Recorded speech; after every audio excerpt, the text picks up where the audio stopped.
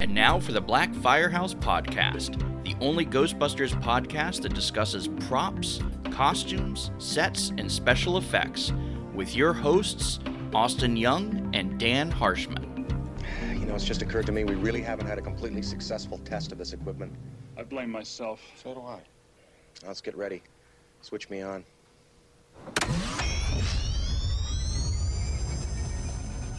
Austin, this podcast shit is hard, bro. It's way harder than it needs to be. It is way harder. I feel like we're otherwise poor. Yes. So we're rich on knowledge, poor on technology. So like Yep. I checked my computer and it was like, you have 10 gigs of free space. I'm like, all right, well that's more than enough, right? To record this shit. Oh my God. You throw in family and kids and all that. Oh my God. The thing is if we don't keep trying and keep putting stuff out there, we're never going to get to a point where we can have a Patreon where we can have other people pay for our shit. Oh my gosh, Patreon is still part of your goal? Gosh. No, it's not really. the Black Firehouse media empire that never will happen. because Not of, with that attitude. because of poor life choices. Oh my gosh. Hey, Yeah. If I have to continue on without you, I will. If you don't believe in the mission, I will last 4 or 5 days after you decide to quit.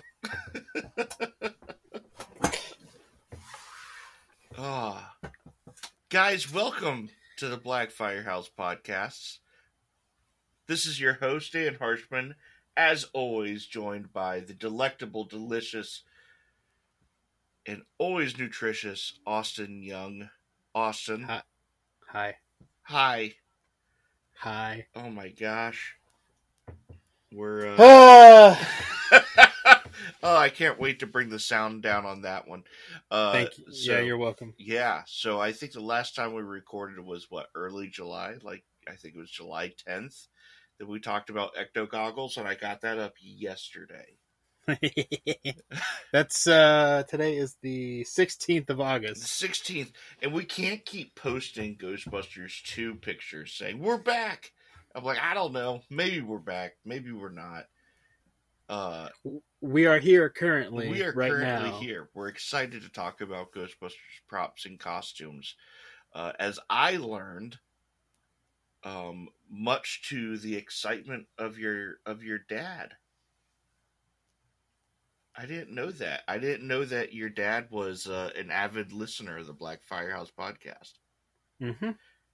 Yeah, like I was saying earlier before we were having technical issues yet again. He gets very mad when you don't upload them on schedule. I mean, I'm kind of excited. I've never experienced fatherly disappointment, so I'm happy. I'm happy that I can do that. Gosh, what a time. And we were talking about that Tennessee convention. That was Awesome Con, right? Or Amazing Con? I think it was called Awesome Con. I think it was Awesome Con. Up in Pigeon Forge, Tennessee. You were Yeah. talking about the blood-stained rollout bed that I ended up on. Yeah. And how awful everything was to get up there, because my girlfriend had just left me. So we had to move out of our apartment. Well, I moved out of the apartment, and then my cat died. And then on the way to that convention, the head gasket on my car exploded in the mountains of Tennessee. I think an hour and a half outside of Pigeon Forge, and I had to sell my car to a junkyard and then take everything out of it and check into this shitty little motel. I had my proton pack and everything with me. And thank God I had a buddy of mine, really, really close friend, come and rescue me drive out all the way from Chesapeake, drove up to where I was at Gateway City, the border between old Virginia and Tennessee. What a fucking nightmare. I still remember him giving me a call because he passed a billboard that said birthplace of country music. He's like, dude, hang tight, we're coming for you. And then you finally get to the hotel and you walk in and you're just suffocated with the stench of chlorine. Oh, yeah, that's right. Well, because the hotel was two separate hotels built together.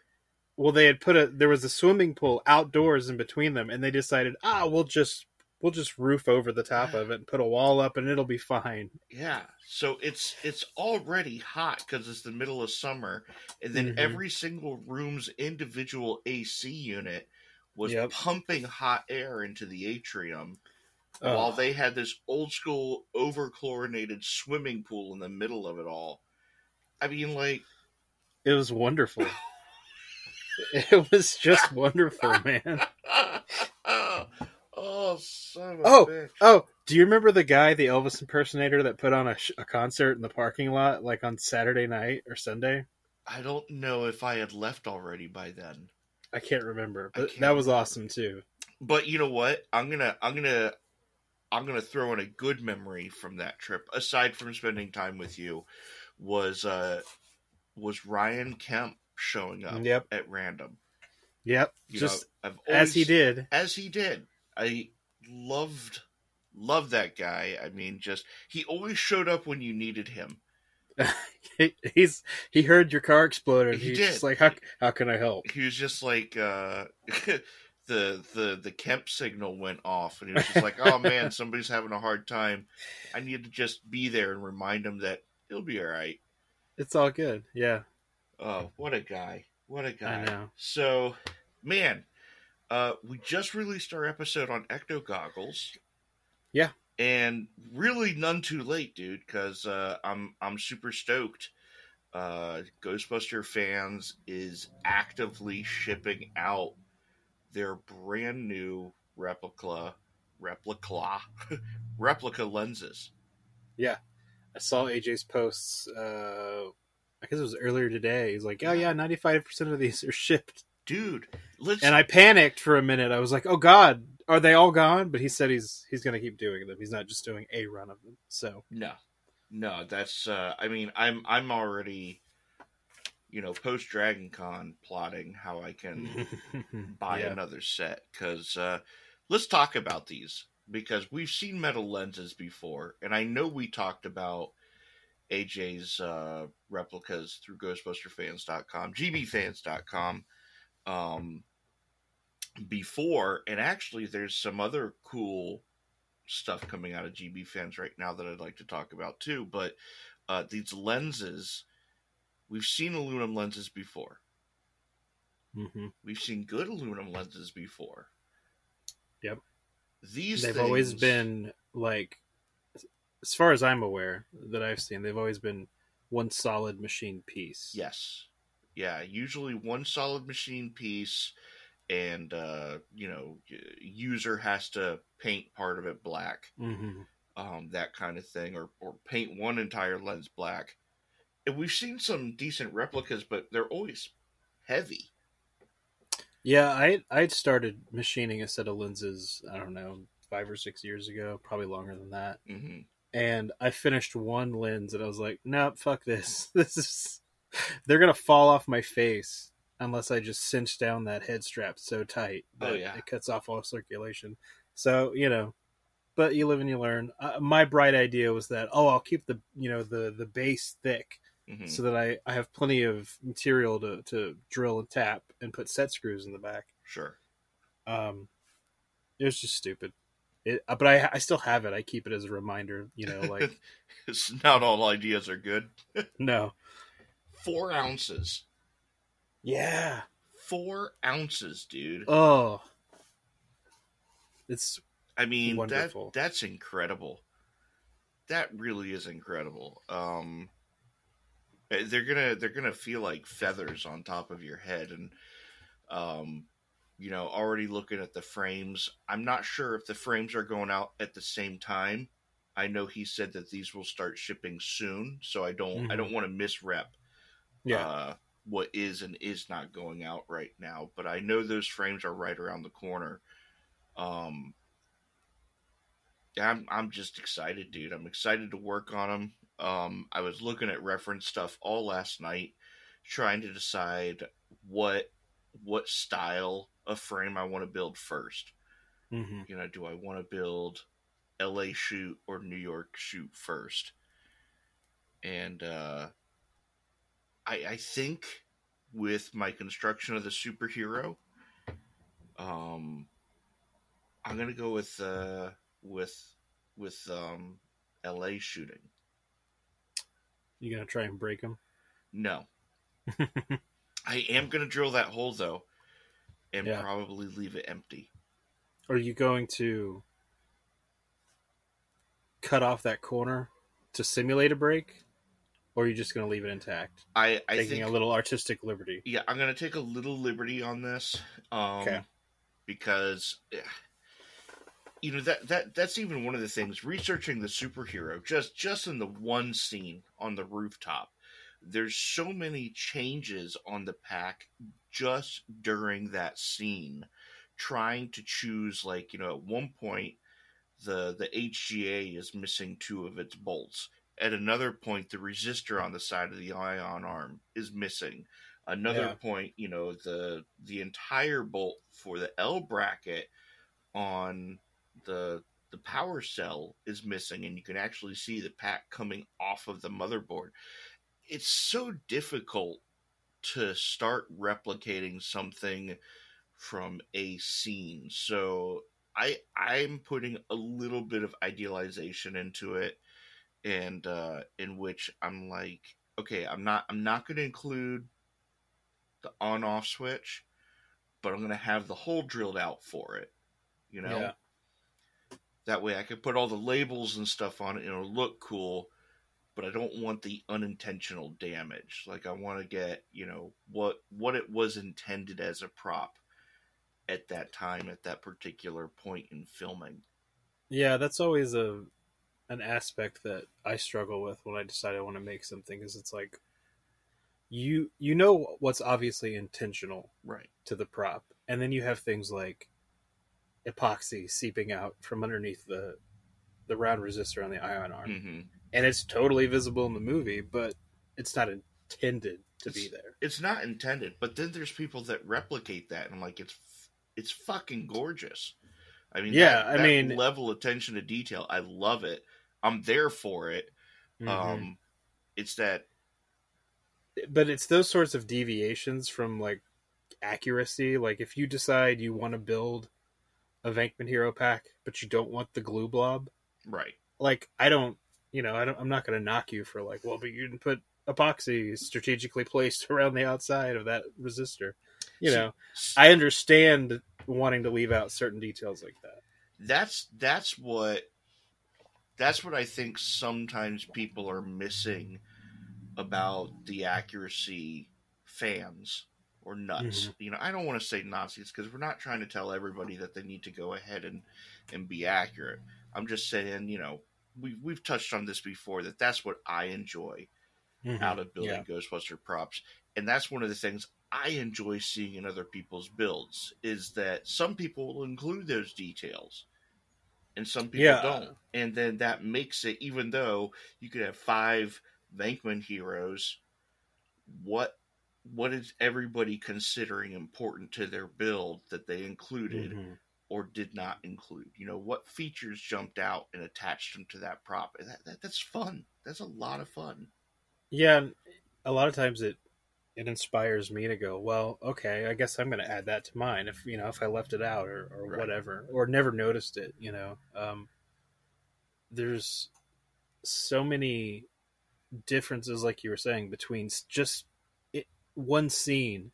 A pack can look 3 different ways, and with the original 2 films, the props in those movies, it's almost limitless the combination of details you can put together and still be within the realm of screen accuracy. Well, we still have plans to get Derek on the show, which I'm still excited about. Derek Osborne, master historian of Ghostbusters production history. I would love to. All right, Derek, we're getting into. We need to know the scene and the take. In the date of this shot, and say, okay, well, I'm recreating the superhero proton pack from take 23, scene 47 at 3:45 p.m. on November the 7th. And then at 3:52 they repaired the resistor. Oh, shit. So, all right, we'll just throw the whole replica out. But so yeah, I think I'm gonna do LA shoot goggles, just to go with when we see the superhero pack on screen. But I'm excited, dude. I mean, it's a gorgeous replica. I will be excited to see solutions for straps. Started looking at hardware last night. Strapping material. You've built goggles before. Nothing like highly accurate. I've done a couple of pairs with, PVC lenses and stuff. That was, again, the intention years ago when I was machining those lenses. It's like, it's time I do metal lenses. Right. And I haven't bothered since. So, but I totally want to get a set of these lenses of AJ's and one of the sets of frames and build a pair of goggles that I wouldn't be afraid to wear out anywhere. Not afraid to breathe on them. But the strapping, I don't think we really talked about the straps, the head harness. I think I brought up the fact that I think there's a theory going around that they were leather, and I don't buy that at all. I just don't see any evidence for it. It looks like elastic to me. So there is what's called, I found this out last night, it's called a retention ladder that's on the back of the head. And it's essentially, it looks like a little ladder, and it's what the strap, the top strap is going through, and how it loops over the ear-to-ear strap, and it bunches up in such a way. It's 100% not leather. No. Even really thin leather wouldn't behave quite like that. I don't think. So I was doing research and trying to find out what would necessarily behave that way. And I found that I believe it's the same material that's used in adjustment straps for like military rucksacks. Okay. Not necessarily what is on the straps, like the shoulder straps, but the nylon webbing that is used to secure items on backpacks is otherwise made of an ultra-thin nylon webbing that bunches up and behaves almost identically to how that strap is bunching up through that retention ladder. Okay. And that is my current assumption. That's what I think it is. I also noticed that there was an interesting taper, I believe, to probably adjust the width of the head strap that isn't terribly unlike a leather belt tip. But I don't have any photos clear enough to verify if this is something that the strap was just cut in that shape because it's easy to feed through, or if there is another piece of hardware on there. I can't tell from photos. I just looked at pictures of the GB1 goggles earlier. Where's the picture? There's a really good picture. Oh, I've lost it. Why? I mean, of course, I was on our favorite website, the Ghostbusters Reference Library. Yeah, see, that's what I'm looking at. There's this shot of Ray, kind of 3/4 profile. It's a somewhat grainy screenshot, but I see ridges in the strap. My eye sees ridges in the strap. Now, it could just be artifacting on the on the screen grab. I don't know. See, I didn't get ridges from the photos, but go on. Anyway, so that's why I've always just kind of assumed that it's elastic. But And yeah, it it could could be, be. but it could be Yeah, elastic. That's the thing. Elastic also can bunch up not too dissimilarly like that.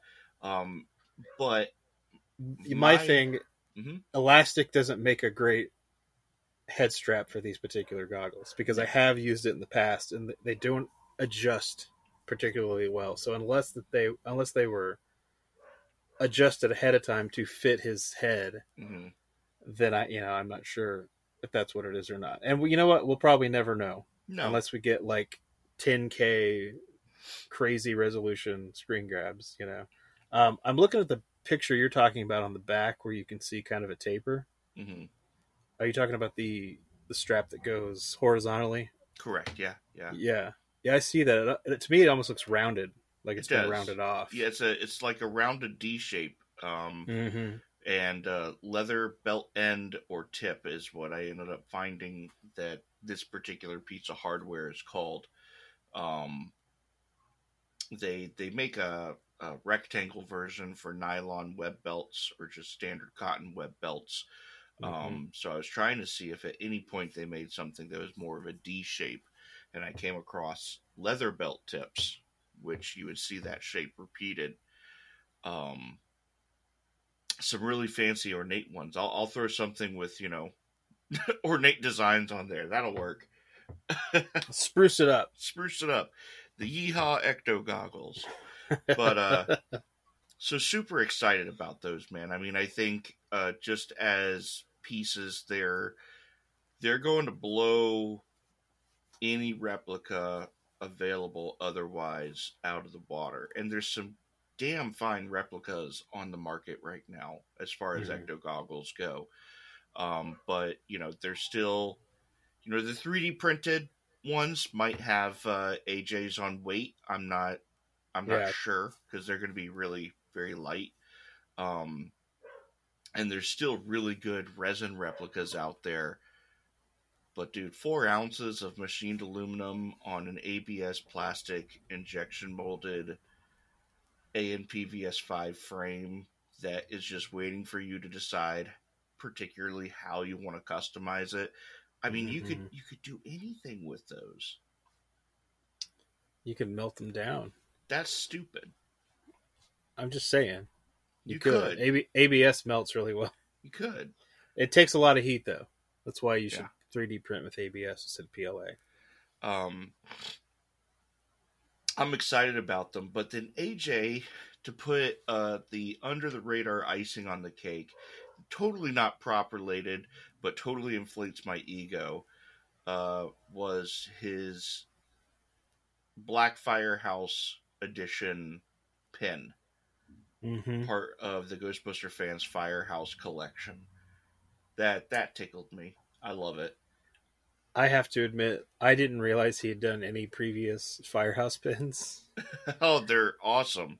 And he'd sent me, the pictures of that Mm-hmm. GB1 Firehouse. I was like, oh, that's amazing. Are you going to do a GB2 variant? And he sends me a picture of his GB2 variant, and he goes, what's different between this one and GB2? And I was like, oh, sorry. He's done an awesome line of them. I mean, he's got the real Ghostbusters Firehouse on there. He's got the Firehouse when it was still for sale. He's got Mm-hmm. Ladder 23 on there, and now he's releasing also the Sony Ghost Core Firehouse and the Universal Studios Firehouse alongside the Black Firehouse. So I'm stoked. I'm a huge pin collector, Yeah. and that just tickled me to no end. So I was really really excited to see that. Speaking of the Black Firehouse, I know you're not attending, and it makes me the saddest sad boy ever. But Dragon Con is coming up, It is. and I will be bringing with me some toys. Don't give them all away because I I'm still not. want some. I'm gonna make sure. I'm gonna make sure you get yours. Listen, I have 30 of these. I'm gonna make sure that we are giving out the miniature Black Firehouse collectible to some of our close friends and inspirations for this podcast. But don't worry, they're not all going with me. Okay. I have to make sure you're taken care of, Boo.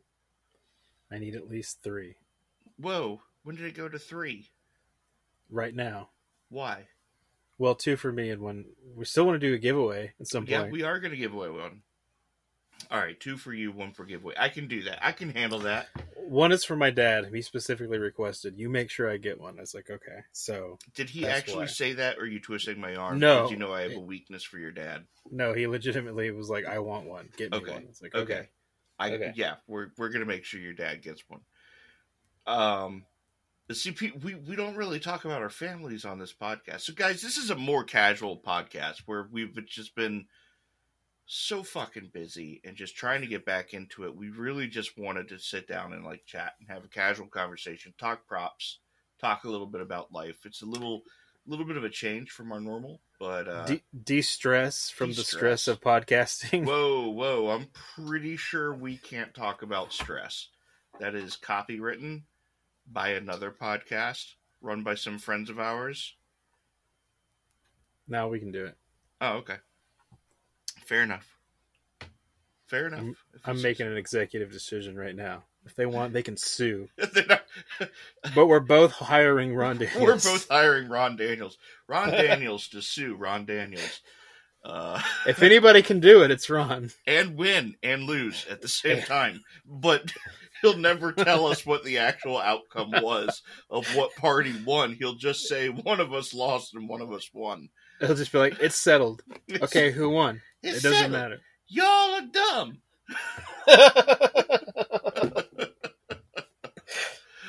Who in the hell is Big Time Rush? Who in the hell sues themselves? That's the dumbest thing I ever heard. Oh, gosh. Let's see. What else? Prop news. Weird rumors. Weird rumors about the HasLab Proton Pack. Completely unsubstantiated rumors. I have not heard said rumors, so lay it on me. I don't know. I'm not even going to mention the guy's name. It just started popping up in a few of the forums that somebody was speaking about the HasLab Proton Pack releasing early in October. But then somebody else comes in and says, oh, I heard they're 3 months behind. Honestly, I think what's happening is we're getting wires crossed. And I think somebody thought that they were talking about the Hasbro Proton Pack, but they're actually talking about the Fun.com Proton Pack. See, I thought you were going to say something like, oh, word on the grapevine is it's getting canceled. No, they wouldn't cancel it. They knocked that out of the park. But, you know, this unnamed source basically said he had a production or, you know, friend or somebody like that. And they said, oh, yeah, I'll be here in October. Or a distributor. He had a distributor friend who said, yeah, they'll be here in October. And, like, but the HasLab pack is not being distributed. Yeah. You know, I'm not sure if maybe, like, Big Bad Toy Store is allowed to order, like, 5 for limited distribution, but no, HasLab pack not getting a wide distribution as far as I understand it, like the Spengler wand. And I did hear that the Fun.com pack was delayed until October. So that's probably what it is. But the Spirit Proton pack has recently seen a re-release. Yeah, and isn't it like 3 times as much money now? I haven't checked the price. That's not. That's not. I feel like every year they go up in price. By like $10. Even if they go up in price, as long as they're not trying to hawk it at the same cost as that Fun.com pack.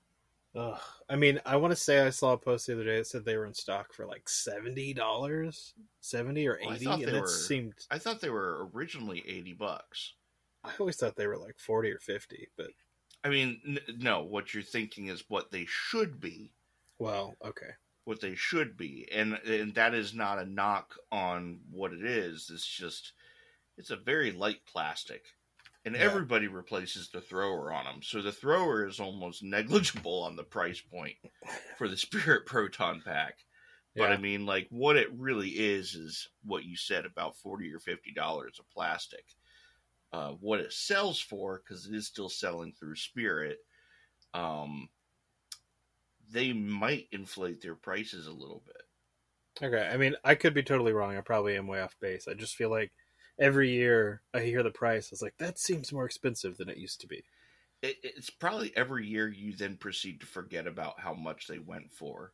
Probably. Because you're like, okay, that's cool. Let me just... I mean... whatever. I've just never personally wanted to have one, you know, for any reason, so I don't actively go out looking for them or pricing them. Right. I do want to get my hands on a couple of Spirit traps at some point, though. And do some kind of a afterlife buried trap display. Something, yeah, like we talked about.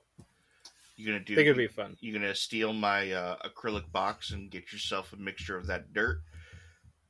Yes, gonna go to Canada, get some Canada dirt, get some real Oklahoma dirt, mix it up. There you go, Black Firehouse Podcast exclusive. The Black Firehouse Podcast brew. Mm-hmm. It's just mud. Not for drinking. But you could if you wanted to. But don't. So this episode is really just a repeat of the last episode, because that's the only thing we can ever remember recording. It's fine. It is. It is fine. It's totally off the rails, unstructured, too hot for TV. Anything goes this episode. Unstructured. It is entirely unstructured, but you know what? I still want to do a You've Earned It segment. Oh God, I haven't even thought about that. So No, I hope you have something picked out. I do have something picked out. This came to me from actually moderating the Spengler's 1984 workbench. So, you know, if you want to join the conversation, of course, guys, go over to Spengler's 1984 workbench on Facebook and join in. You know, everybody's welcome, but it's of course a forum that's aimed towards higher end replicas with a real attunement to accuracy and detail. And there's part of the story that I absolutely love. This prop is from Tristan Court Lapiche, or Lapiche, or Lapish. I'm not sure. Tristan, best of luck with my mispronunciation of your last name. He has built tripod traps, and they're gorgeous. Yes, I've been seeing those on it's probably the 3D printed group for a while now. Kind of been following his progress there, and they are beautiful. They are gorgeous. Absolutely gorgeous. Bless his heart, he joined the workbench and immediately went to go and post it. But because of the nature of the workbench, we have a auto mod in place that basically, if you have only been on the workbench for less than 14 days, it auto declines your post. And it doesn't tell any of the other admin or moderators that it did it. It just does it. So I got a message from Tristan asking me about it. I was able to go ahead, take a look at what was going on there and find out the reason why, and then undo it and get his post up. They're gorgeous, dude. They are absolutely beautiful. And one of the things I love is he got the measurement and information from the owner of the actual tripod traps. Who's a buddy of ours. And I still remember a fantastic conversation with said buddy. I'm not going to name drop here because I don't want him to get harassed with a bunch of requests. But I guess he had been getting a little bit of static for not sharing any information about the tripod traps. And I talked to him about that. And his response was essentially, well, nobody's ever asked. and that's so funny because you know it's true. You absolutely know it's true. I mean, that's a subject that we touched on a few months ago, was the privilege of information, and like also like I wonder how many times people get upset that they're like, oh, this isn't being shared, nobody's telling me this and stuff. It's like, well, did you ever just like, did you ask? The worst that can happen is they can say no or just ignore you. Or yeah, You know, like, I mean, that's it never hurts. They're not going to come in and like take your proton pack or whatever you're working on and being like, sorry, you asked a question about prop, so these are now mine.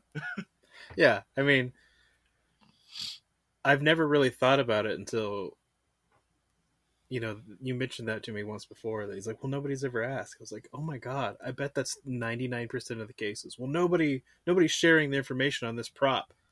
Okay, Did you ask? did you ask? Did you contact them and say, hey, would you be up for sharing any information?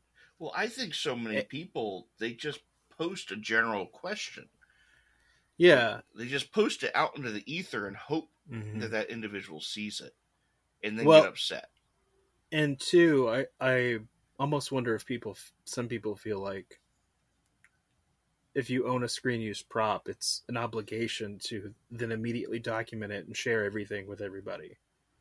And, you know, I know there's a lot of people that collect screen use props and wardrobe and things like that they don't.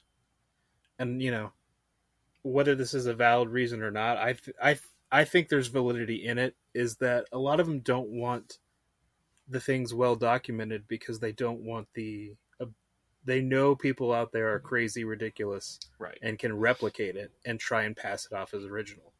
I mean, for the love of God, we've seen some of the horrendous shit that like Profiles in History has put up and said, oh yeah, this is screen use proton pack. It's like, no, that's not. No, it's not. So you can only imagine if somebody actually spent time and effort to try and replicate, you know, a well-documented pack. And then it was like, oh yeah, I've got the screen use pack. See, all these scratches match up, you know? Right. I think that's part of the importance is to understand that, yeah, that's a real concern. Yeah, and I mean, think that's the likelihood for prop collectors, the likelihood of that happening is probably not very, but it's still a possibility. I mean, there's always somebody out there that is looking to scam somebody somehow. Very true. But that's actually one of the nice things I love about the Ghostbusters community. Not only are we very liberal with the information that we share and put out there, but we also have a tight control on where a lot of the props that we know that are still in existence, where they are. Yeah. And we've discussed it before, that there's a lot of props that we don't know, such as the ecto goggles that have just, vanished. But there's still a lot that we know where they reside. We know where 4 of the 5 hero proton packs for Ghostbusters 1 and 2 are right now. Yeah. Which is, I mean, pretty incredible, especially for what, I mean, I would consider Ghostbusters, I mean, it was I want to call it a low budget movie, but, you know, it was not a film that they would have cared about where this stuff ended up for the most part, you know? I mean, most films didn't back then, but, you know, especially some weird comedy, sci-fi horror comedy with, you know, starring SNL cast members. Like, nobody gave a shit what happened to these things. So it's a miracle, to be honest with you, that they even stuck around for Ghostbusters 2. And they were able to reuse those props.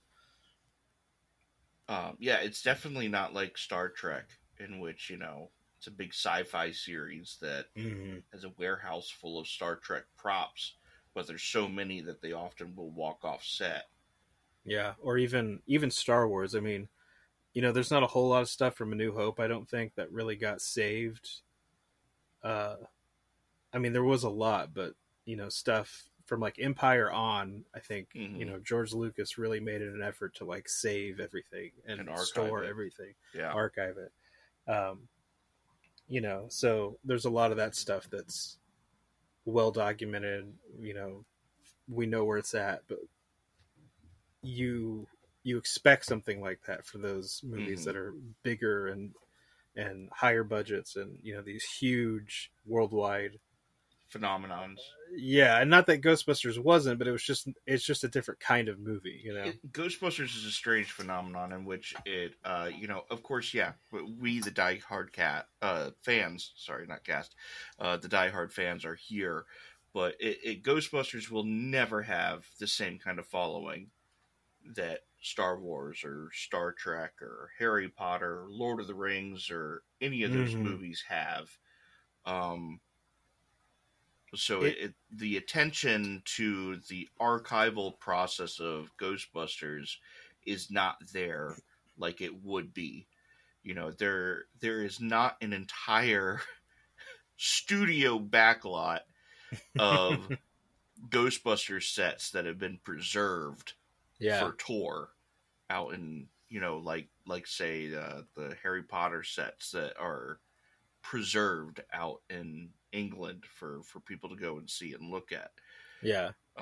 You know, we don't have a company like Weta that has preserved, God, so much of their material for, say, Lord of the Rings. Now, granted, Weta is all preserved in Peter Jackson's basement, but it's still preserved. Yeah. It's one of those things too where, you know, I think Ghostbusters has the same kind of reach as Star Wars or Marvel or whatever in terms of, you know, how many people it reaches, how many people see it, how many people enjoy it. There's just, it's, you know, I can't think of anybody I've ever talked to that's like, oh, I hate Ghostbusters. Like, everybody loves Ghostbusters, you know? It's always one of those movies that they either love it or they haven't seen it. Yeah, I've definitely, you know, met my fair share of people that haven't seen it, but I haven't had anybody that's just like, oh, I fucking hate that movie, you know. We're obviously talking about Answer the Call, the universally loved and well received entry into the franchise. Yeah, I did. I like the movie, but I know. I did see a really kind of funny post the other day. And I was like, oh shit, that's right. That's weird. And I don't remember the exact phrasing, but it was something along the lines of, how crazy is it that one of the most universally beloved movies and one of the most universally hated movies share the exact same title? Oh shit, that's I was like, wild. Oh god, that's weird. That is wild. I don't think I ever put that into context before. That is a wild thought. Yeah. Brilliant props, though. I love them. I hate how much, like, people are allowing, I think, their feelings of how they feel about the movie to really overshadow the production design on Answer the Call. It's a beautiful movie. It's beautifully shot with its own color palette that is distinctly different from the original Ghostbusters movie. It's very vibrant. And it gets so much static. It's like, oh, the ghosts look like Scooby-Doo monsters. It's all bad CGI. And I'm like, it's all mostly practical effects that were done really, really cool.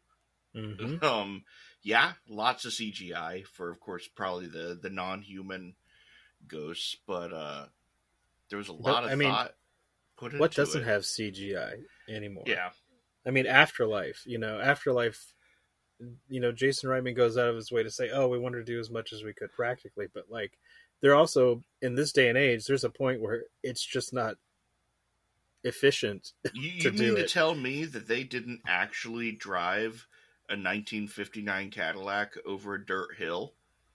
No. And get it to make airtime? It's not the General Lee where they had 60 of them, you know, ready to go as soon as they tore up the front end. Lord. You know, and like, I don't believe, I could be wrong, but I don't believe there was any sort of physical, like, muncher puppet or, you know, animatronic or anything made. I think he's just entirely CGI.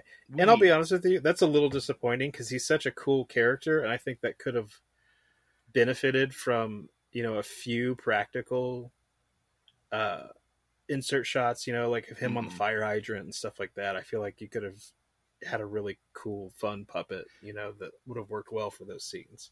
Muncher, but I get it. Muncher is not getting the amount of attention I want him to get. I know. He's so great. He's like, Slimer gets a lot of attention, but the Slimer as a special effect is actually one of the weakest parts of Ghostbusters as far as the movie special effects standing up today.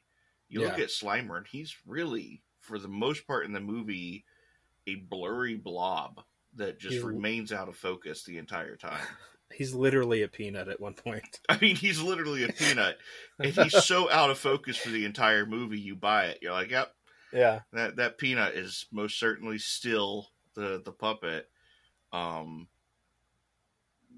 But Muncher, he's just so crisp, he's clear. It's like they combined all the best elements of the Scoleri brothers and Slimer. Mm-hmm. They got that ethereal, otherworldly, emotional being kind of thing of Slimer, but that nice clearness of the Scoleri brothers. Yeah. But it still fits with all of them, which I love. I remember there was a snippet from an interview or something with Jason Reitman at one point where I want to say he said Afterlife will explain why some ghosts look human and some don't. And we never got that. No. And I wonder if that's part of the, the 8-hour version that got significantly trimmed down for the theatrical cut. I mean, or if it was an idea that was scrapped at some point, because at the end of the day, it doesn't really matter. It doesn't. But it's one of those things that, like, I think we're all guilty of one point trying to come up with an explanation. I still stay with the West End Games explanation. I don't remember what that is. That's still my favorite. That Slimer was the byproduct of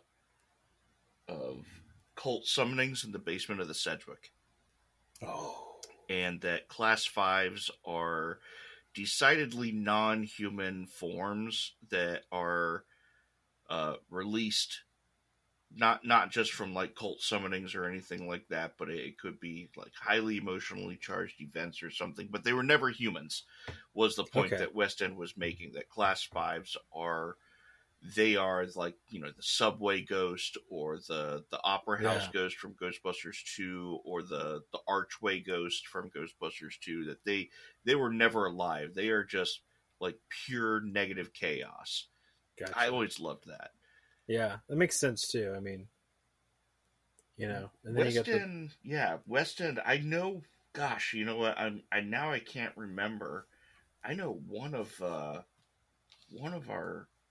podcasts out there did an interview with the creator of the West End Games RPG, and I don't recall if that was Yes Have Some or another one. I don't remember either. Gosh, it's going to bother me. But what a fascinating interview with the creator of the tabletop role-playing game, and basically how they had to kind of fill in all that information. Because that is the background information for the source book. But they did it, and it was so successful that that's been what was published in official Ghostbusters material since then. It's in the Answer the Call material. It's in... they published the Ghost from Our Past. It's in the Tobin Spirit Guide that was produced by IDW. So I hope that if it's something that the movies ever do address, that they stay with that established lore. If they change it, they change it. Because like you said, at the end of the day, it doesn't matter. The movie's going to do whatever the fuck it wants to do.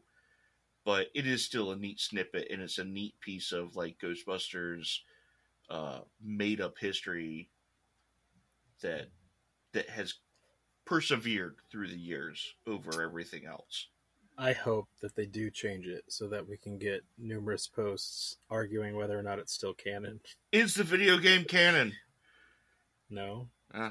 Damn. Okay, moving on. And it doesn't really matter. It's fine. If you want it to be canon, it can be canon. Like, whatever. But, like, just don't Don't die on that hill. I don't know if you knew this, Austin, but the moment that they say something is not included in the original Ghostbusters universe, you have to immediately not enjoy that product. It is a requirement, actually. So, things like if you do like Cancer the Call, you're actually not allowed to, because it's not part of the original Ghostbusters universe. When have I ever done what I was told? Yeah. Done what I was supposed to? If you're a bigger fan of the cartoon, because the cartoon's not canon, you are suddenly not actually a real fan, I guess. Nerds pick weird shit to argue about. Weird shit. I think one of my favorites was the ladder being on the other side of the ecto. I don't know how. What? That you started? Hey, I didn't, though. That's the thing that baffles me. I don't know how I got roped into that. Everybody's like, oh, Dan's complaining that the ladder's on the wrong side. I said the ladder's on the different side, but I never complained about it. Obviously, the ladder's on a different side. Nope. It's your fault. It's canon. I don't I don't get how I got roped into that. It never fucking bothered me. At first it was like, man, that was a surprising change. Everyone's like, Dan Harshman, he's saying Ghostbusters Afterlife is going to be sucky because the ladder's on the wrong side. There he is, being an elitist again. Oh, how dare me. Like, I got so much static, I was so fucking confused by it, because I was like, I never actually complained about this. Like, this was not something that ever bothered me. I'm sure there's a reason for it. I don't think production would put this much time into recreating everything only to be like, we're just going to put the ladder on the other side for no reason. But that's what everyone believed. I guess I don't know, man. They had to blame somebody. And it was me, not the people actually. They needed somebody to burn at the stake. Yeah. That was me. What always cracked me up about that whole thing with the ladder is, I know it's not removable in the original prop. No. But I always assumed in universe it was, because it didn't make sense to me that it would be permanently fixed to one side and then you just can't get around to the other side. So I thought, when I saw it, first of all, I never noticed it was on the wrong side until somebody pointed it out. I was like, oh, well, I guess it is. Well, maybe it's removable. Like, that's it. But the fit that some people threw. Austin Young, attention to detail, second to none. Oh, the ladder's on the wrong side. Neat. I mean, it's true. But is it? Are we even allowed to say that anymore? I don't know. Are we actually allowed to say that the ladder's on the wrong side? Because, I mean, it's on the right side for that movie. It's on, yeah. It's on, correct it's on side. the left side. You can say it's on the left side. It's on a side. It is on the side of the ecto, of a ecto. Yeah. I just thought it was hilarious. Like, after that gunner seat reveal, and everybody was like, oh, well, I guess that's fine.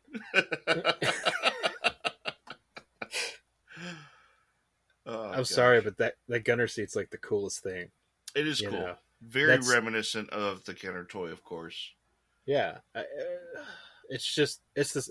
I'm saying it right now, and everybody's going to hate me. It's the superior Ecto 1, just because of the gunner seat. But I used to prefer the Ecto 1A, so I'm just one of those weirdos. Yeah, man, you know what? I prefer the Ecto 1 at the beginning of Ghostbusters 2. That's my ideal Ecto. The POS. Yeah. When it's falling apart, but it's not quite falling apart. Like, I don't need it to be the Barnyard Somerville Ecto, and I don't need it to be the super shiny Ghostbusters 1 Ecto. I need it to be that well-loved. Yeah. That's my favorite one. The one that nobody does anything with. Someday, somebody's going to hit the lottery, and it's going to be me. Okay. And I'm going to make molds of a 59, and I'm going to do full fiberglass body kits, and I'm going to have every ecto variation imaginable. There we go. Including a 1B. Oh yeah, you got to go with the 1B. I love the 1B just because of all the mixtures of the Universal Studios details. Yeah. That's something that bothers me, but it's also cool. I thought it was that neat. Makes sense. I it's like neat that they. I don't want to say they're paying homage because I honestly think they just used this reference and didn't know any better. No, I think that's exactly what happened. That's one of my most favorite games to play is looking at official Ghostbusters stuff and being like, what fucking fan shit did they reference? Right. Because it's there. Yeah. Like McHale's built gizmo that Blitzway ripped off for their 1/16th scale figures. I was like, that's amazing. Hollywood Replicas literally recasting Nickatron's Ghost Trap for sale. Yeah, homage. It's an homage. I mean, and, it sucks, but at the same time, you can't do anything about it because none of us technically have the license. Right. My favorite, though, is still the No Ghost logo missing its chin.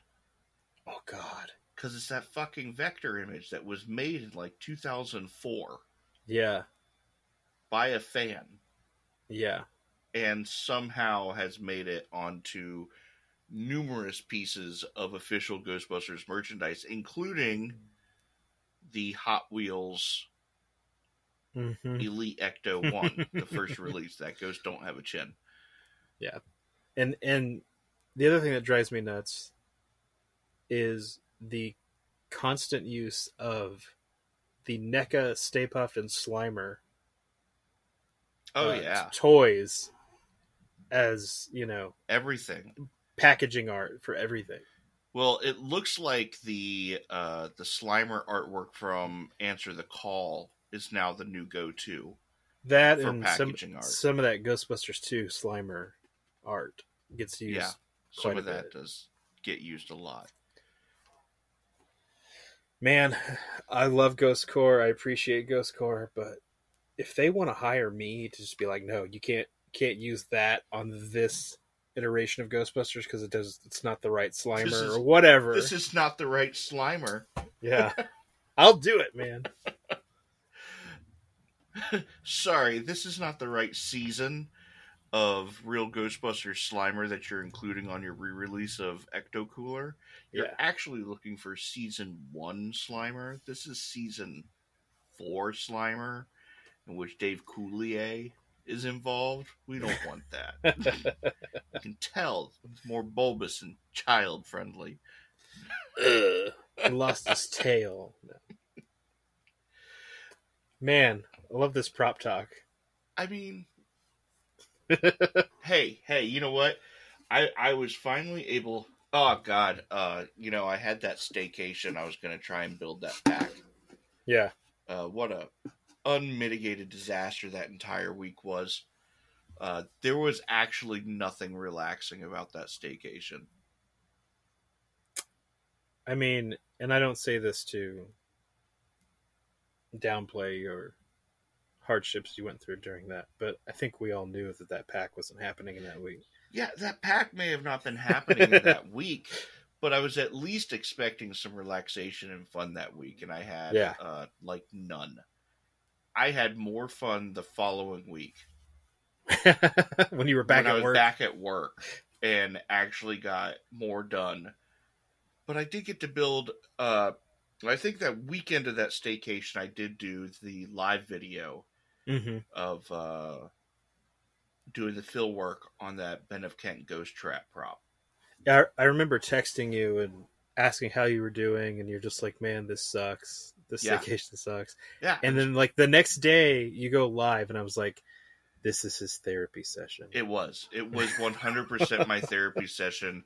I had that big, tall boy of Bud Light, and I was just out there. It was not too hot. Still had a good sweat going on, but 3 hours of just, build therapy. I got to get back to that trap. Found out that I actually already had metal plate size for it, which I was really excited for. I I had ordered ages ago. I mean ages ago. Some metal trap plates that I ended up not using that were sized to Sean Bishop's ghost trap plans, and that is actually the dimensions that Ben of Kent is using for his ghost trap kit that he has. So the metal plates are 1 for 1. So I already had them. I was like, well, shit, might as well use them. So I'm excited about that. That's why we never throw anything away. No, never, ever. Moving forward on the Ben of Kent Ghost Trap kit, it's a delight. It's a fun kit. It really is. You know. Well, and it's always fun. Like, and again, I'm not putting down anybody's kits or anything, but you know, it's fun to have just a prop kit. It's not necessarily accurate, but it's just a good time to put together. I feel like I end up having a little bit more fun. I have fun researching the screen accurate stuff, and then I fucking stress over how to recreate it. Mm-hmm. Yeah. But when I'm dealing with something that I'm just building for fun, and I'm not too terribly, concerned about what scene it's coming from, I have a little bit more fun actually building the prop itself. So I'm enjoying the work for the bot kit. It's going to be kind of my go-to belt hanger. I'm going to permanently affix the pedal to it, to the top of the trap. So, man. Yeah, I mean, I guess that's the way to do it. It's all 3D printed. It's so damn light. Yeah. Well, I'm just sitting here thinking, like, you know, trying to wear... I think twice I've worn a trap with the pedal, like, you know, hanging off the handle and everything, like it's done in the movie, and it's such a pain in the ass. So to have a trap as a belt hanger that's just like, yeah, you're just gluing it down and it's not coming off. And if it breaks, it breaks. You can fix it. Yeah, that would be nice. Yeah, and I think the 3D plastic will be robust enough that it will be a good in-between, unless, you know, somebody starts offering foam replicas, which I would love a foam rubber replica. But even a foam rubber replica may not stand up to maybe like convention scrutiny, you know, in which you get up close like that, it may not look as cool. But the Ben of Kent one is a fantastic option. I'm just having fun with it. You know, have a little bit of light action on there, and I'll permanently affix that pedal to the top, which means I can cut a few corners on what it actually needs to get built, because I'm not going to worry about, you know, a real vector plate. I'm not going to worry about putting the compression bellow on it underneath that vector plate, because you'll never see it. I don't even think I'm going to worry about painting the doors, because you'll never see them. Are you going to put metal side rods on it? Yeah. What color? Probably red. Okay. Originally, I was going to do blue ones to have some fun with it. But if I am going for kind of that belt hanger look, I might go ahead back on what I was originally thinking and do red ones. Then you have to build another trap with blue rods. I mean, listen, bro, with the amount of ghost traps that I build, eventually, yeah, there's going to be one with fucking blue rods. Red, blue, yellow, green, orange. Right. Yeah, purple. all the colors of the light up ones. Yeah. Light up ones. Have you ever built a video game trap? No. Okay, you got to do one once. I broke it. I still feel bad about it. I remember every single unintentional damage to somebody else's prop I've ever accidentally... Wait, so can we get a count? Because we've got Matt Burkett's video game pack. Yep. Whoa, no, not Matt Burkett's video game pack. His semi-hero. And the only thing that makes me feel a little bit better about that one is that Matt was complicit and was pulling me when I fell over. But he still broke it. So there's that one. And Is this Tim Hook's trap? Tim Hook's trap. Shipping it back to him back in like 2010. I thought I packed it right. I got a good box.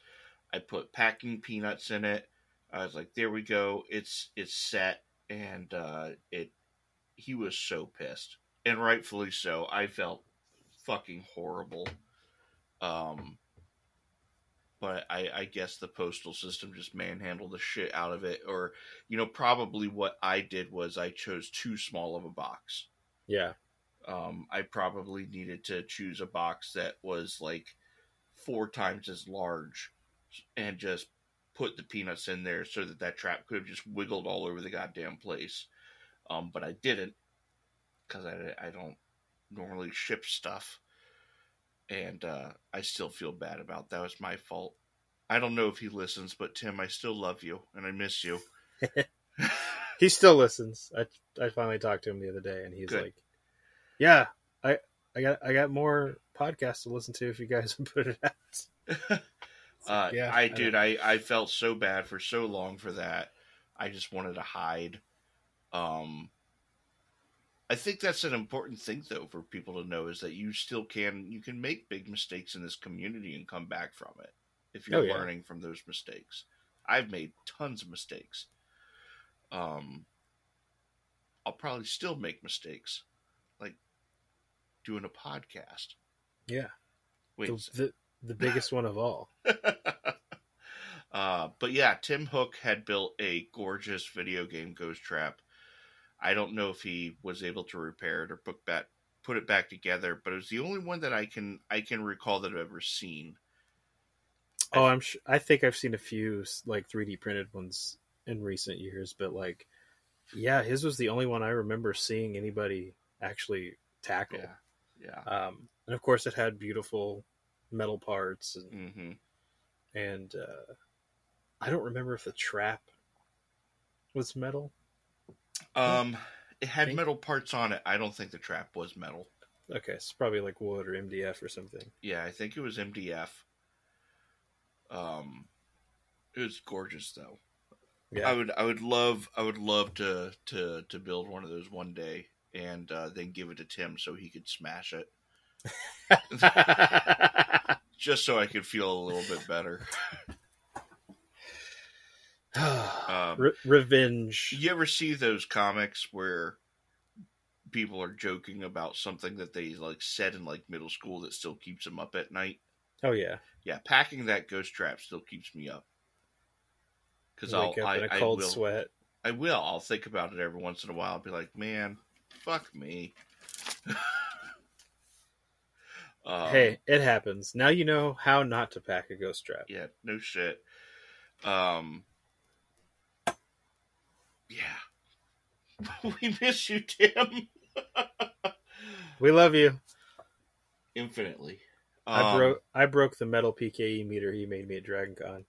Oh, it was made out of 2 forks from the Metro. No. But it was I didn't break it. Okay, so convention story for reference for everybody, because everyone's like, what the fuck is this guy talking about? Tim Hook is an incredible builder, and yes. He's kind of pulled back from the community for a long while now, which is understandable. He's an amazing father to 2 beautiful girls. He's doing a great job out in Minnesota, and we miss him infinitely. But he was one of the first people to really start building metal parts for proton packs. And at the time, they were out of this world. And with the information that we have now, I know that Tim can still build them out of this world because he's just a brilliant craftsman. One of his hobbies was fork sculpting. So when we actually got to meet him for the first time at Dragon Con for PKE Surge 2009, he bent us forks into small animals. I got like a dog or a horse or whatever. I still have it. In Austin, you got a PKE that you apparently broke. The thing is like the section with the wings is just gone, and I don't know what happened to it. So I don't. Did you use it in another build? No, because that sounds like something you would do. I mean, no, I wouldn't do that. If somebody gave me something like that, I'm not going to be like, fuck it, I'm going to use it on. I need a mangled fork for this part. I need filler for this resin cast that I'm doing. I don't want to throw this in there. My cud meter castings have mangled forks in them to provide some real world weight. To, keep with the theme of kitchen utensils. So, yeah. I still have the other part of it, though, and I've always joked that whenever we get to meet up with Tim again, I'm going to be like, can you fix this? I can see it doing that. Please fix my fork. I'm sorry. Now I'm going to be like, can you make it a PKE taser, though? Oh, no. He hooks it up to a battery and gives it back to you. Good luck. You know what? It'd be my favorite thing ever. Oh, gosh. I told you, it's unhinged. We're going off the rails. I mean, it's our bullshitting episode. It is. We're talking about props. We're talking about memories. We're just having a good time, and I don't think there's anything wrong with that. So one of the compliments we get a lot for our podcast is they like the casual nature of it. I don't know if it's because everybody that listens to us is secretly a fucking voyeur and just likes the idea of listening into somebody else's conversation, which it's entirely possible. Sure. But, they like they like it casual. I like keeping it casual, Fly casual. Yeah, fly casual. Fly casual. Build casual. What else did I do? So I got that 3-hour build of working on the bot kit. I also got some more progress on my superhero proton pack. I'm so excited, Austin. I think I could have most, if not all, of that pack finished by the end of September. Are you going to do like a ribbon cutting ceremony on YouTube, on Facebook Live and stuff? I fucking should. You should, because I feel like this pack is something you've been working on your whole life. I feel like it's been like 6 years. Yeah. And it's just every single time I'm like, I should be able to get it done this summer, this spring. I'm like fucking Dan Aykroyd talking about Ghostbusters 3 filming. So it may actually happen, but it's still one of those things that nobody's going to believe it until they see the damn thing actually done. But my new motherboard is on its way. I have some last parts from Ghostbuster fans, presumably on its way. The only thing that I know I can't finish right now is the N filter. And then, so I have a stand-in resin N filter for now. And then, the strobe at the very tip of the thrower. Because I am using a, Rabid Prototypes Light and Sound kit. So that's the direction I wanted to go. Mostly because I wanted to be able to listen to the music, and also some of its features are really cool, for lack of a better phrase. It's a solid kit. Mm-hmm. But I'm not like you, an electronics expert. So I have this Cobb LED that's installed into a vintage flash lamp at the very tip of my thrower. Basically going off of what Julian did on his, I think, Zedmore hero pack that he built. Mm-hmm. But I don't have any way of getting that bulb to talk to the rest of the kit. So I'm waiting for someone to come up with a module so that I can finally loop that bulb in and make it operate with the rest of the kit. And if I've asked, and other people are like, yeah, we'll get around to it. And then they're, off building barns or PKE meters or PKE meter light boards, and everybody having more fun than doing what I want them to do, which I feel like, what the fuck? Isn't it strange, though? I feel like there's a lot of things that are fairly, at this point, in terms of, high accuracy builds and things, there's some pretty basic things that just aren't available. And one of those is, we've talked about in the past, like just a basic light kit that functions like the electronics in the movie. Yeah. A readily available, highly accurate shell. You know, whether it's got actual screen use lineage or not, something that incorporates the wonk and the imperfections and stuff rather than something that's idealized, which Tom Morris is doing a bang up job of doing now, by the way. He is. He's doing an amazing job. I think we go through phases of having these things available to us. Yeah. You know, I think as far as a screen accurate light and sound kit, I think probably the Ghostbuster Fans Light and Sound Kit is the closest shebang that is regularly available. You know, yeah. Matt Burkett uses a custom design kit that is offered by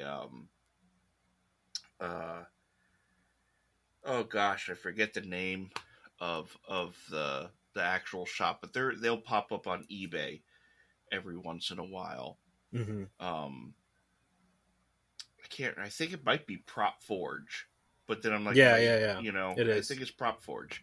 Yeah, so they have great light kits, but if you're not used to building sound, tying a Prop Forge kit into a sound kit, now presumably you should be able to tie a Prop Forge kit into a Ghostbuster Fans sound kit. So there is that possibility of getting what you want out of those things. But, you know, I don't think we're ever going to be at a time and place in which everything we need is available right then. Yeah. Where's the fun in that, right? Well, I think that's the ultimate goal of Max Factory, which I think is very, very admirable. Yeah. And I think that's the ultimate goal of Proton Props and then Tom Morris. And, of course, Ben of Kent, you know, is to have everything you need available there, but there are still gaps. Electronics being one of the bigger gaps that needs to be filled in. But I still think as far as Ghostbusters props go, we are in probably one of the most exciting periods that I've ever seen. Mm-hmm. Oh, for sure. I mean, compared to even like 5, 6, 7 years ago, I mean, we've got so much available to us that it makes it so much easier to do, you know, not only just a highly accurate build, but just a nice build, you know, nice quality parts available. You know, we have more. No, I mean, like, we have, you know, metal parts that are relatively available sometimes, and, you know,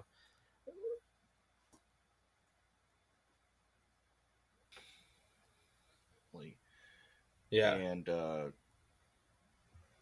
then, you know, the stuff like the power cell injectors and the infilters and all those things done out of metal, you know, I get why they come in waves, because they take time to manufacture and fabricate, and but it just, even like 10 years ago, it's like you had the opportunity to get in on a run of something like that, like once every, you know, 6 or 7 months, and then you waited, you know, another 6 or 7 months, up to a year, sometimes more, to actually get that stuff in. Which I always get so frustrated. I see people complaining, especially right now. Max Factory's taking a lot of heat for no updates, and I'm like, well, he doesn't owe you an update. Yeah, nobody's paid money for anything. You know, he doesn't owe you shit. He has the license right now. He's working through things. I mean, everything that I've seen come out of there goes through a level of quality control that's fairly out of this fucking world. Yeah. Well, and, you know, just the fact that, I mean, if there was an update, you'd be reading it. Yeah. So the fact that there's no update means there's no update. You know, I mean, sorry, but that's just the way things work Well, sometimes. but Especially I with can. the state of everything It right is, but now. I can still go to Max Factory's website right now and order parts. There's still stuff coming in for it. I think everyone's Yeah. just upset because they're waiting for his shells, which I get. They look gorgeous. And his waiting list is like 4,000 people long. Yeah, which is even a third of that going to end up actually purchasing? No, Yeah. no. A third of that's not going to end up purchasing. And like I understand that people are chomping at the bit, but they got to realize that there's certain items that can be made in a factory, and we get a lot more insight with product wares coming in from Ghostbuster fans, which I love. Mm-hmm. A lot of respect for AJ to be so open with the insight on how his business operates, because he also doesn't owe us that. Yeah. But with the ecto goggles, okay, yeah. So the ecto goggles themselves are being injection molded in factory and shipped off to him, but then he's sitting down and putting in the snaps by hand. Yeah, I've said it before, but I don't think people realize, or they tend to forget, that it's a one-man operation over at GV Fans.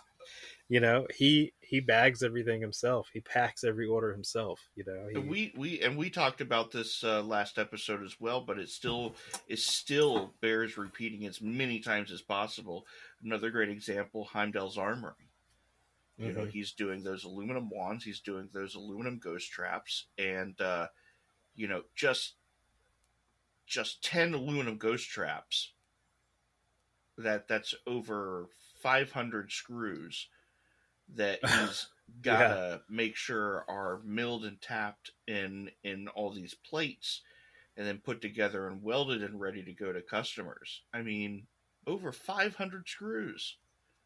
Yeah. Well, and two, a lot of things that seem simple, when you're doing them by the hundreds or whatever, it becomes really time consuming. It really does. Like bless everybody that's ordered a Ghostbusters 2 belt from me. Like, I should have known that they would end up taking longer than I had hoped they would. Your initial estimates for shipping were ambitious.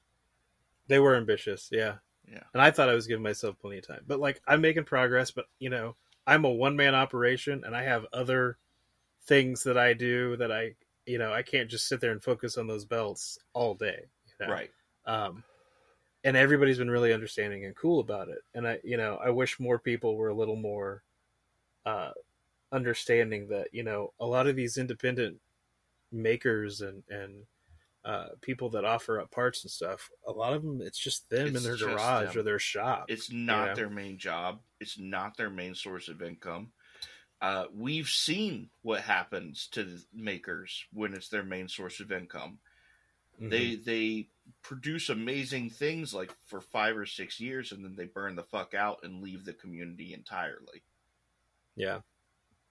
I mean, that's why stuff like full builds, like full commission builds and stuff, you don't see a lot of people doing those anymore. I mean, they're still out there, but I feel like years ago there was people offering full builds all the time, or offering their service. You send me a kit, I'll put it together. Right. And you just don't see that much anymore. And I think it's because people have finally gotten wise to the fact that, like, it's real easy to get in over your head. Well, and they turn on them so fast.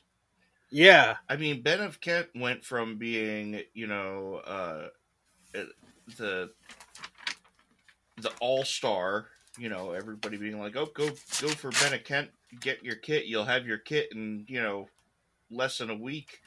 And the moment that the guy starts hitting a few delays, mm-hmm. they're ready to put his head on a pike. I'm like, give him some fucking breathing room. Give these people some space. Now, Ben of Kent, I believe, prop building is his primary thing, but I can't imagine the volume of orders that man gets for his whole operation. I mean, he's got to have like a warehouse of 3D printers going.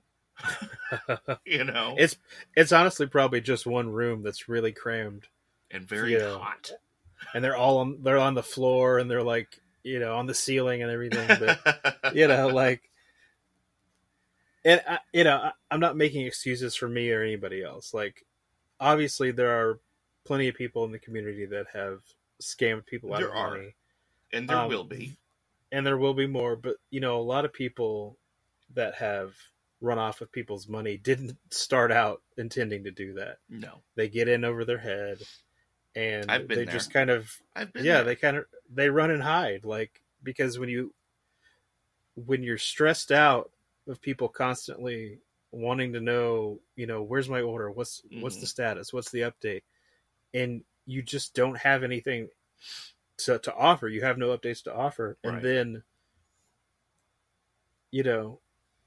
it's just overwhelming, and like, it sucks, and there's nobody to blame but yourself. But there's no one to blame but yourself. But there's also that element, you don't want to let these people down, because you're taking a lot of pride in what you're doing. And that's one of the things I'll when I'm checking in on certain orders, it's so hard, because I know there's probably, for every one of me who's just saying, hey, anything, they say no. Hey man, that's cool, just keep that ball rolling. I like to think that the people that I'm buying stuff from understand that even if there's no update, I'm at least just saying hi, how are you, things good. But for every one customer that's like that, or like me, there's probably 5 or 10 being like, where the fuck is my shit that I paid you for? Or in Max Factory's case, didn't pay you for. I was amazed at the entitlement that I saw. I was like, he owes us an update. I'm like, get fucked, scrub. He owes you shit. You ain't paid for nothing. Well, just the whole sense of like instant gratification that people have now, like, not just in the Ghostbusters community, but like, the cosplay and prop building community in general. People, I honestly think people sometimes think it's the same as walking into Spirit Halloween. Right. And it's not. And it's not. And, you can always guarantee that if they give you a turnaround time of 4 weeks, 6 weeks, it's going to be double, triple, quadruple that probably, especially with, summertime, Halloween time, you get those huge upticks and people wanting things for con season and Halloween and all that stuff. And just do some research before you buy anything from anybody. Going to. But yeah, I want to keep preaching that. Do your research, but they don't. Yeah. Third world problems, man. Yeah, totally. Sorry, your $1,000 prop is late. First world problems. I said third world. What I meant. You did say third world. That's why I thought it was so much more fucking funny. I was like, whatever. Oh man, am I going to get my proton pack kit, or am I going to eat this week? I don't know. The sad thing is like, I know I've seen posts like that. Oh Lord. Yeah. I have no job. I'm on disability. I can't afford to eat, but I really want a proton pack kit. It's like, okay. Well, I've run into people where, gosh, it's I really, really want a proton pack, but they're too expensive for me, and then they turn around and drop $300 or $400 on action figures. Mm-hmm. Like, listen, I'm not here to tell you how to spend your money, but choose what hobby you want to do and budget accordingly. If you really, really want to build a proton pack, then go and build a fucking proton pack, because anybody can do it. All you need is patience. You don't even actually need, I mean, you will need money, but patience. You're going to need patience overall. And I talk about that so much, where it's just like, instead of, that one time that you eat out, save that $20 or even that $10 and just roll it over to the next month. Mm-hmm. And if you save another $10, well, boom, there you have $20. There's, there's an aluminum filler tube, or maybe that's a resin filler tube and a resin beam line. Mm-hmm. And there you go. That's what you got. Set that aside. You can set aside $20 a month and have enough, or close to enough for a shell at the end of a year. Yeah. Or enough to have one 3D printed for you. The options are there, and if you are so direly poor that you cannot budget for that, and I'm not poor shaming, because I've been there.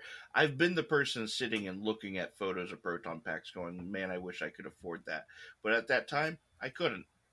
Yeah. And I understand that wanting of that thing that you have so much attachment to. But you might have more pressing issues at that time that need to be addressed. Yeah. Like where your next meal is coming from. Mm-hmm. But if you had a proton pack, you could bust ghosts and make money. If I had a proton pack, the shit would be going to the pawn shop so I could, feed my family. Best I can do is $20. Done. I don't know. It's a time-consuming hobby, and it is a luxury hobby. There are numerous ways to get around it and bring the cost down. Spirit Halloween proton packs, I think, are phenomenal for that. If you want a proton pack and you don't have the money for the big kit investments and all that stuff, you know what? Hell yeah. It's got lights. It's got sounds. It's, they've improved it so the straps even look better. And then you can easily upgrade it over time and budget out. That's one of the things I love about the Spirit packs as a gateway into prop building for Ghostbusters. There's options there. Just it needs patience. It needs some budgeting. I've been working on the superhero pack now for 6 years. 6 years. I could not afford to build this pack if you put a gun to my head and said, buy and build everything in a month. I couldn't do it. Yeah. Unless somebody wants to be very generous and donate the money to the cause. Yeah, and I wouldn't ask other people to do that. Yeah. Well, and the thing too about like these really crazy, high accuracy builds and stuff, the stuff that we like to do. I don't know if I had all the parts in front of me if I could finish it in a week. I mean, technically, yes. Yeah. But there's so much nuance that goes into perfectly replicating certain things, and going back to like, do you want to have the epoxy leaks present? That you can't just squirt epoxy on there and stick it down. Like you want to replicate the certain drips and all that stuff, and you can't do that all in a week. No. And for some of us, it's the journey. It's not the destination. The destination's part of it, but the process getting there oftentimes is the most enjoyable part. It is. But I'm also loving at the now more accessibility of the hobby. Thank you to Spirit Halloween, and also thank you to 3D printing. Mm-hmm. Every day I get on Facebook and I see something in the 3D printed group. I'm just like, that's cool. That's awesome. Half the time anymore it fools me. I don't realize it's 3D printed. Oh, yeah. And I think that's awesome. I'll never be one of those people that thinks it's the be all end all of it. Like, I don't need anything else ever again. I've got a 3D printer. Right. But I am so impressed with what can be done with them and what I have seen people do with them. Certainly. And just the accessibility of it now. And I'm being able to I'm still a bigger fan of resin casts. Yeah, I mean, I feel like, especially if you're making parts to sell, I still think that's faster and more efficient. Sure. I would love to talk to one of these guys that like 3D prints kits and sells them. I bet we could get Taco Belly or Quentin. Yeah, I mean, I would just love to pick their brain and be like, so how much wear and tear does your machine actually get? Mm-hmm. How much maintenance do you have to perform on it as a result of running the thing constantly, printing kits to sell, you know? And does that outweigh the difference of investing more money up front for, you know, silicone and casting materials? You know, what's that like in the long run? What's the difference? Surely. Well, I think that's an idea for an episode. Yeah. We'll do a WrestleMania 3D resin printed. versus 3D printed. We'll get throwing chicken on versus Taco Belly. I'd be down for that. It'd be awesome. That'd be neat.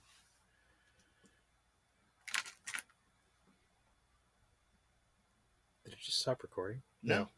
Just kidding. Okay. No. We're still going. I'm marveling. I almost had a heart attack. I'm kind of marveling right now. I mean, like just how far we as a community have come and continue to move. There's a lot of pride there.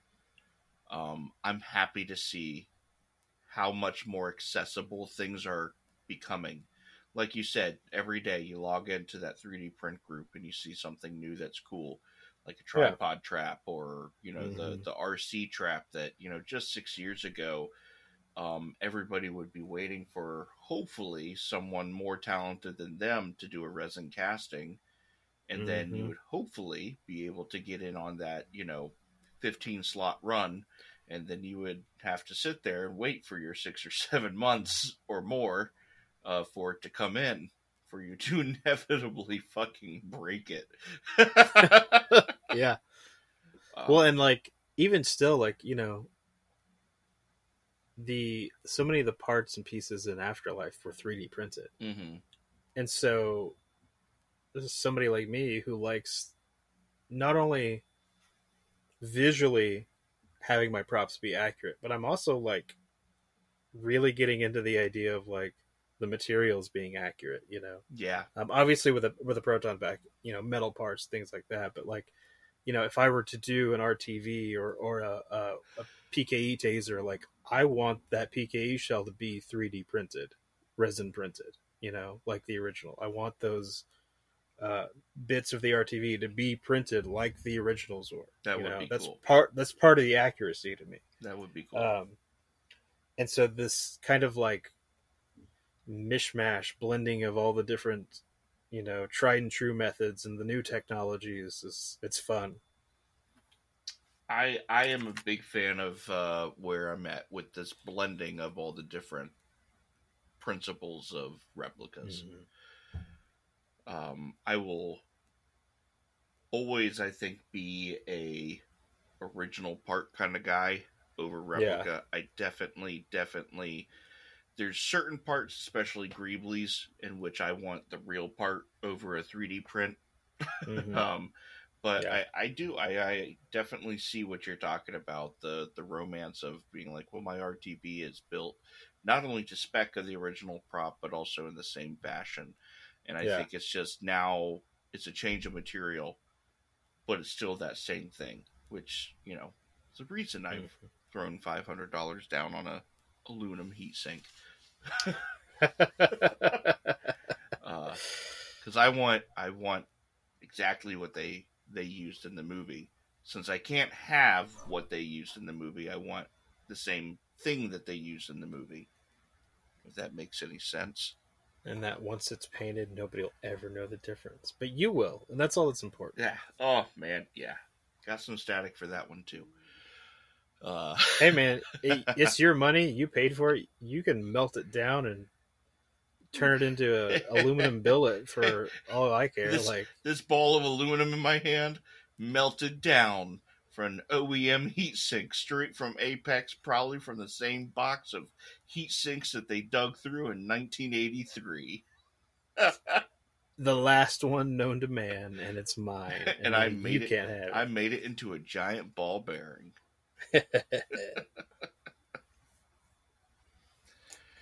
If money were no object, I'd do something like that just to watch people squirm. Oh, no, I wouldn't. Man. I could never. It was like I've joked, man. Ghostbusters as a community, or at least the prop builders, has more enemies that we've made out of other prop building communities. Let's see, the hearse builders hate us. Calculator collectors. Calculator collectors hate us. I've heard that Johnny Five builders hate us. Just because of the Legree elbows or the banjos. Legree banjos. Not only do they hate us because we buy up those banjos that they need for their Johnny Five replicas, but apparently some of them have been stung by buying replica banjos that were intended for Ghostbuster props, thinking that they were real banjos, only to find out that they were solid chunks of brass or aluminum, and they didn't have the qualities they needed for their Johnny Fives. I mean, that sucks, but like, so hey, man, it's only poetic. Ghostbuster prop replica, builders hate Ghostbuster prop replica builders. I think something we may end up running into in the future is the cannon connector for the Afterlife pack. Yeah, so Militaria collectors probably don't like us, especially with the expedited rate in which we eat up Alice frames.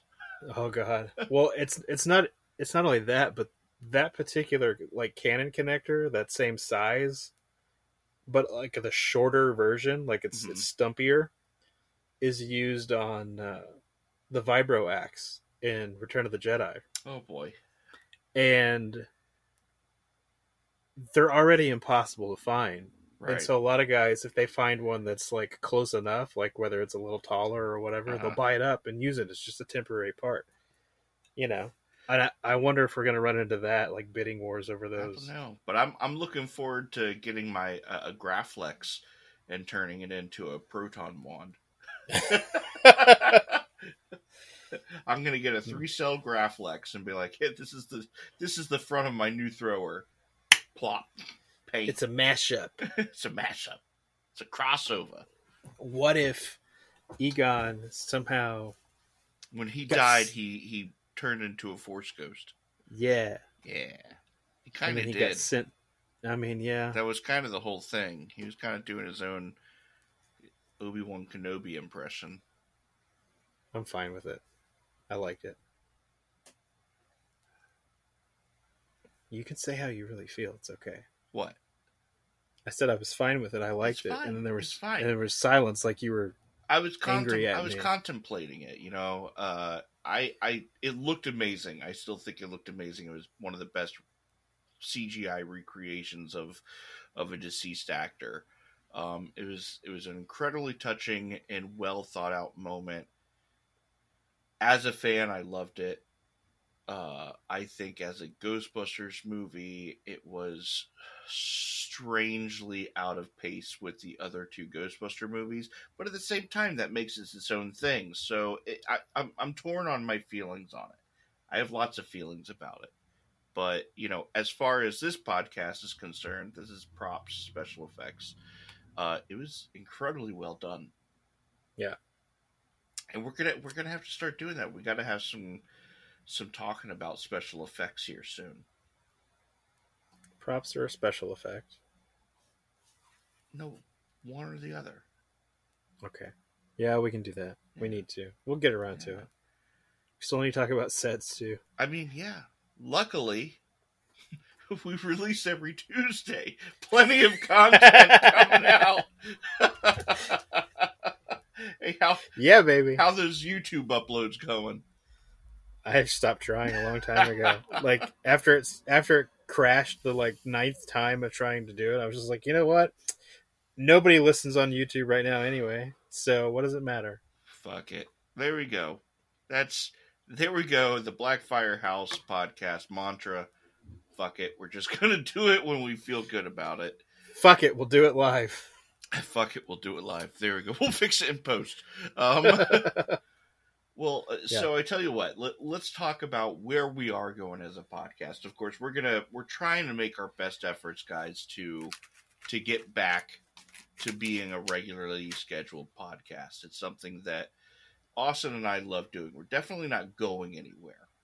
I can at least guarantee that.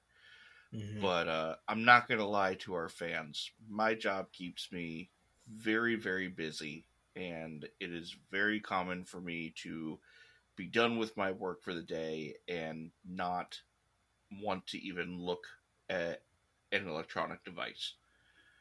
Because I am spending all day on a computer and all day on a phone that I just end up at a point where I'm like, I don't want to fucking be near this shit anymore. But we're gonna try. We're gonna keep going. We're gonna keep producing content and hopefully new and exciting content. I do know we have Dragon Con coming up, and Austin, I'm gonna be doing a lot of live streaming on props from Dragon Con.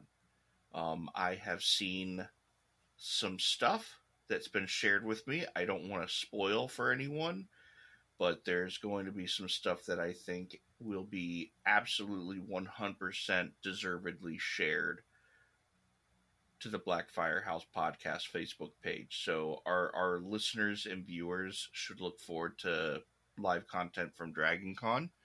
I will be live casting from HarshCon this year. Yeah, I'm sorry. I'll get you your ribbon, though. Yeah. I have HarshCon ribbons. I know. I have one from 2017. Okay. I'll make sure. I'll see if they're dated or not. If not, just color over it with a different colored Sharpie. Because I think they were white. Maker Faire. Yeah, I'll take one of those. Other things that we're looking forward to. We are going to reattempt to schedule talking about Ghostbusters filming locations with the New York City Ghostbusters. They do an amazing on-foot filming location tour. And then, of course, we keep talking about having Derek Osborne on our show. I know he's game. I know we're game to talk about behind-the-scenes production aspects of Ghostbusters. So there is content, and we are going to keep making that content because this is something that Austin and I think, are really passionate about. But the reality is, life is what it is, and we all have a ton of projects. I have so much more respect for our friends over at, Yes Have Some, or even Bama Geeks. Brock and all of them, Bo, Jessica, do a fantastic job with a fantastic program. Just kind of talking about general pop culture, geek culture, and then Yes Have Some, they're creating their own little internet media empire, which I think is very, very cool, and lots of respect for them. But we're gonna keep doing this as long as we can. We got another movie coming out, so it's going to be a long time before we're out of content. Yeah, but I'm not going to let it die, damn it. No, we're not going to let it die. People just need to be patient with us, because sometimes we're going to hit delays. But almost every Tuesday. Maybe Monday. Could be Wednesday. Maybe Saturday. Maybe very, very late at night on Mondays. We'll find out. A day of the week is when it releases. The week, as to not disappoint Austin's dad. Yes. You don't want to get on his bad side, trust me. Don't. But I think we've had a nice episode. I feel like we've done some catching up, shared some stories, shared some laughs, talked about props, talked about things that we've done or experienced, shared our inside jokes. Flew casual, Austin. Still just think about that bed, man. That bloodstained rollaway. I mean, I try not to, but thank you for reminding me. I mean, like the podcast, I'm never going to let the memory of that bed ever die. But like the podcast, I don't think I can ever forget all the horrible events leading up to that bed.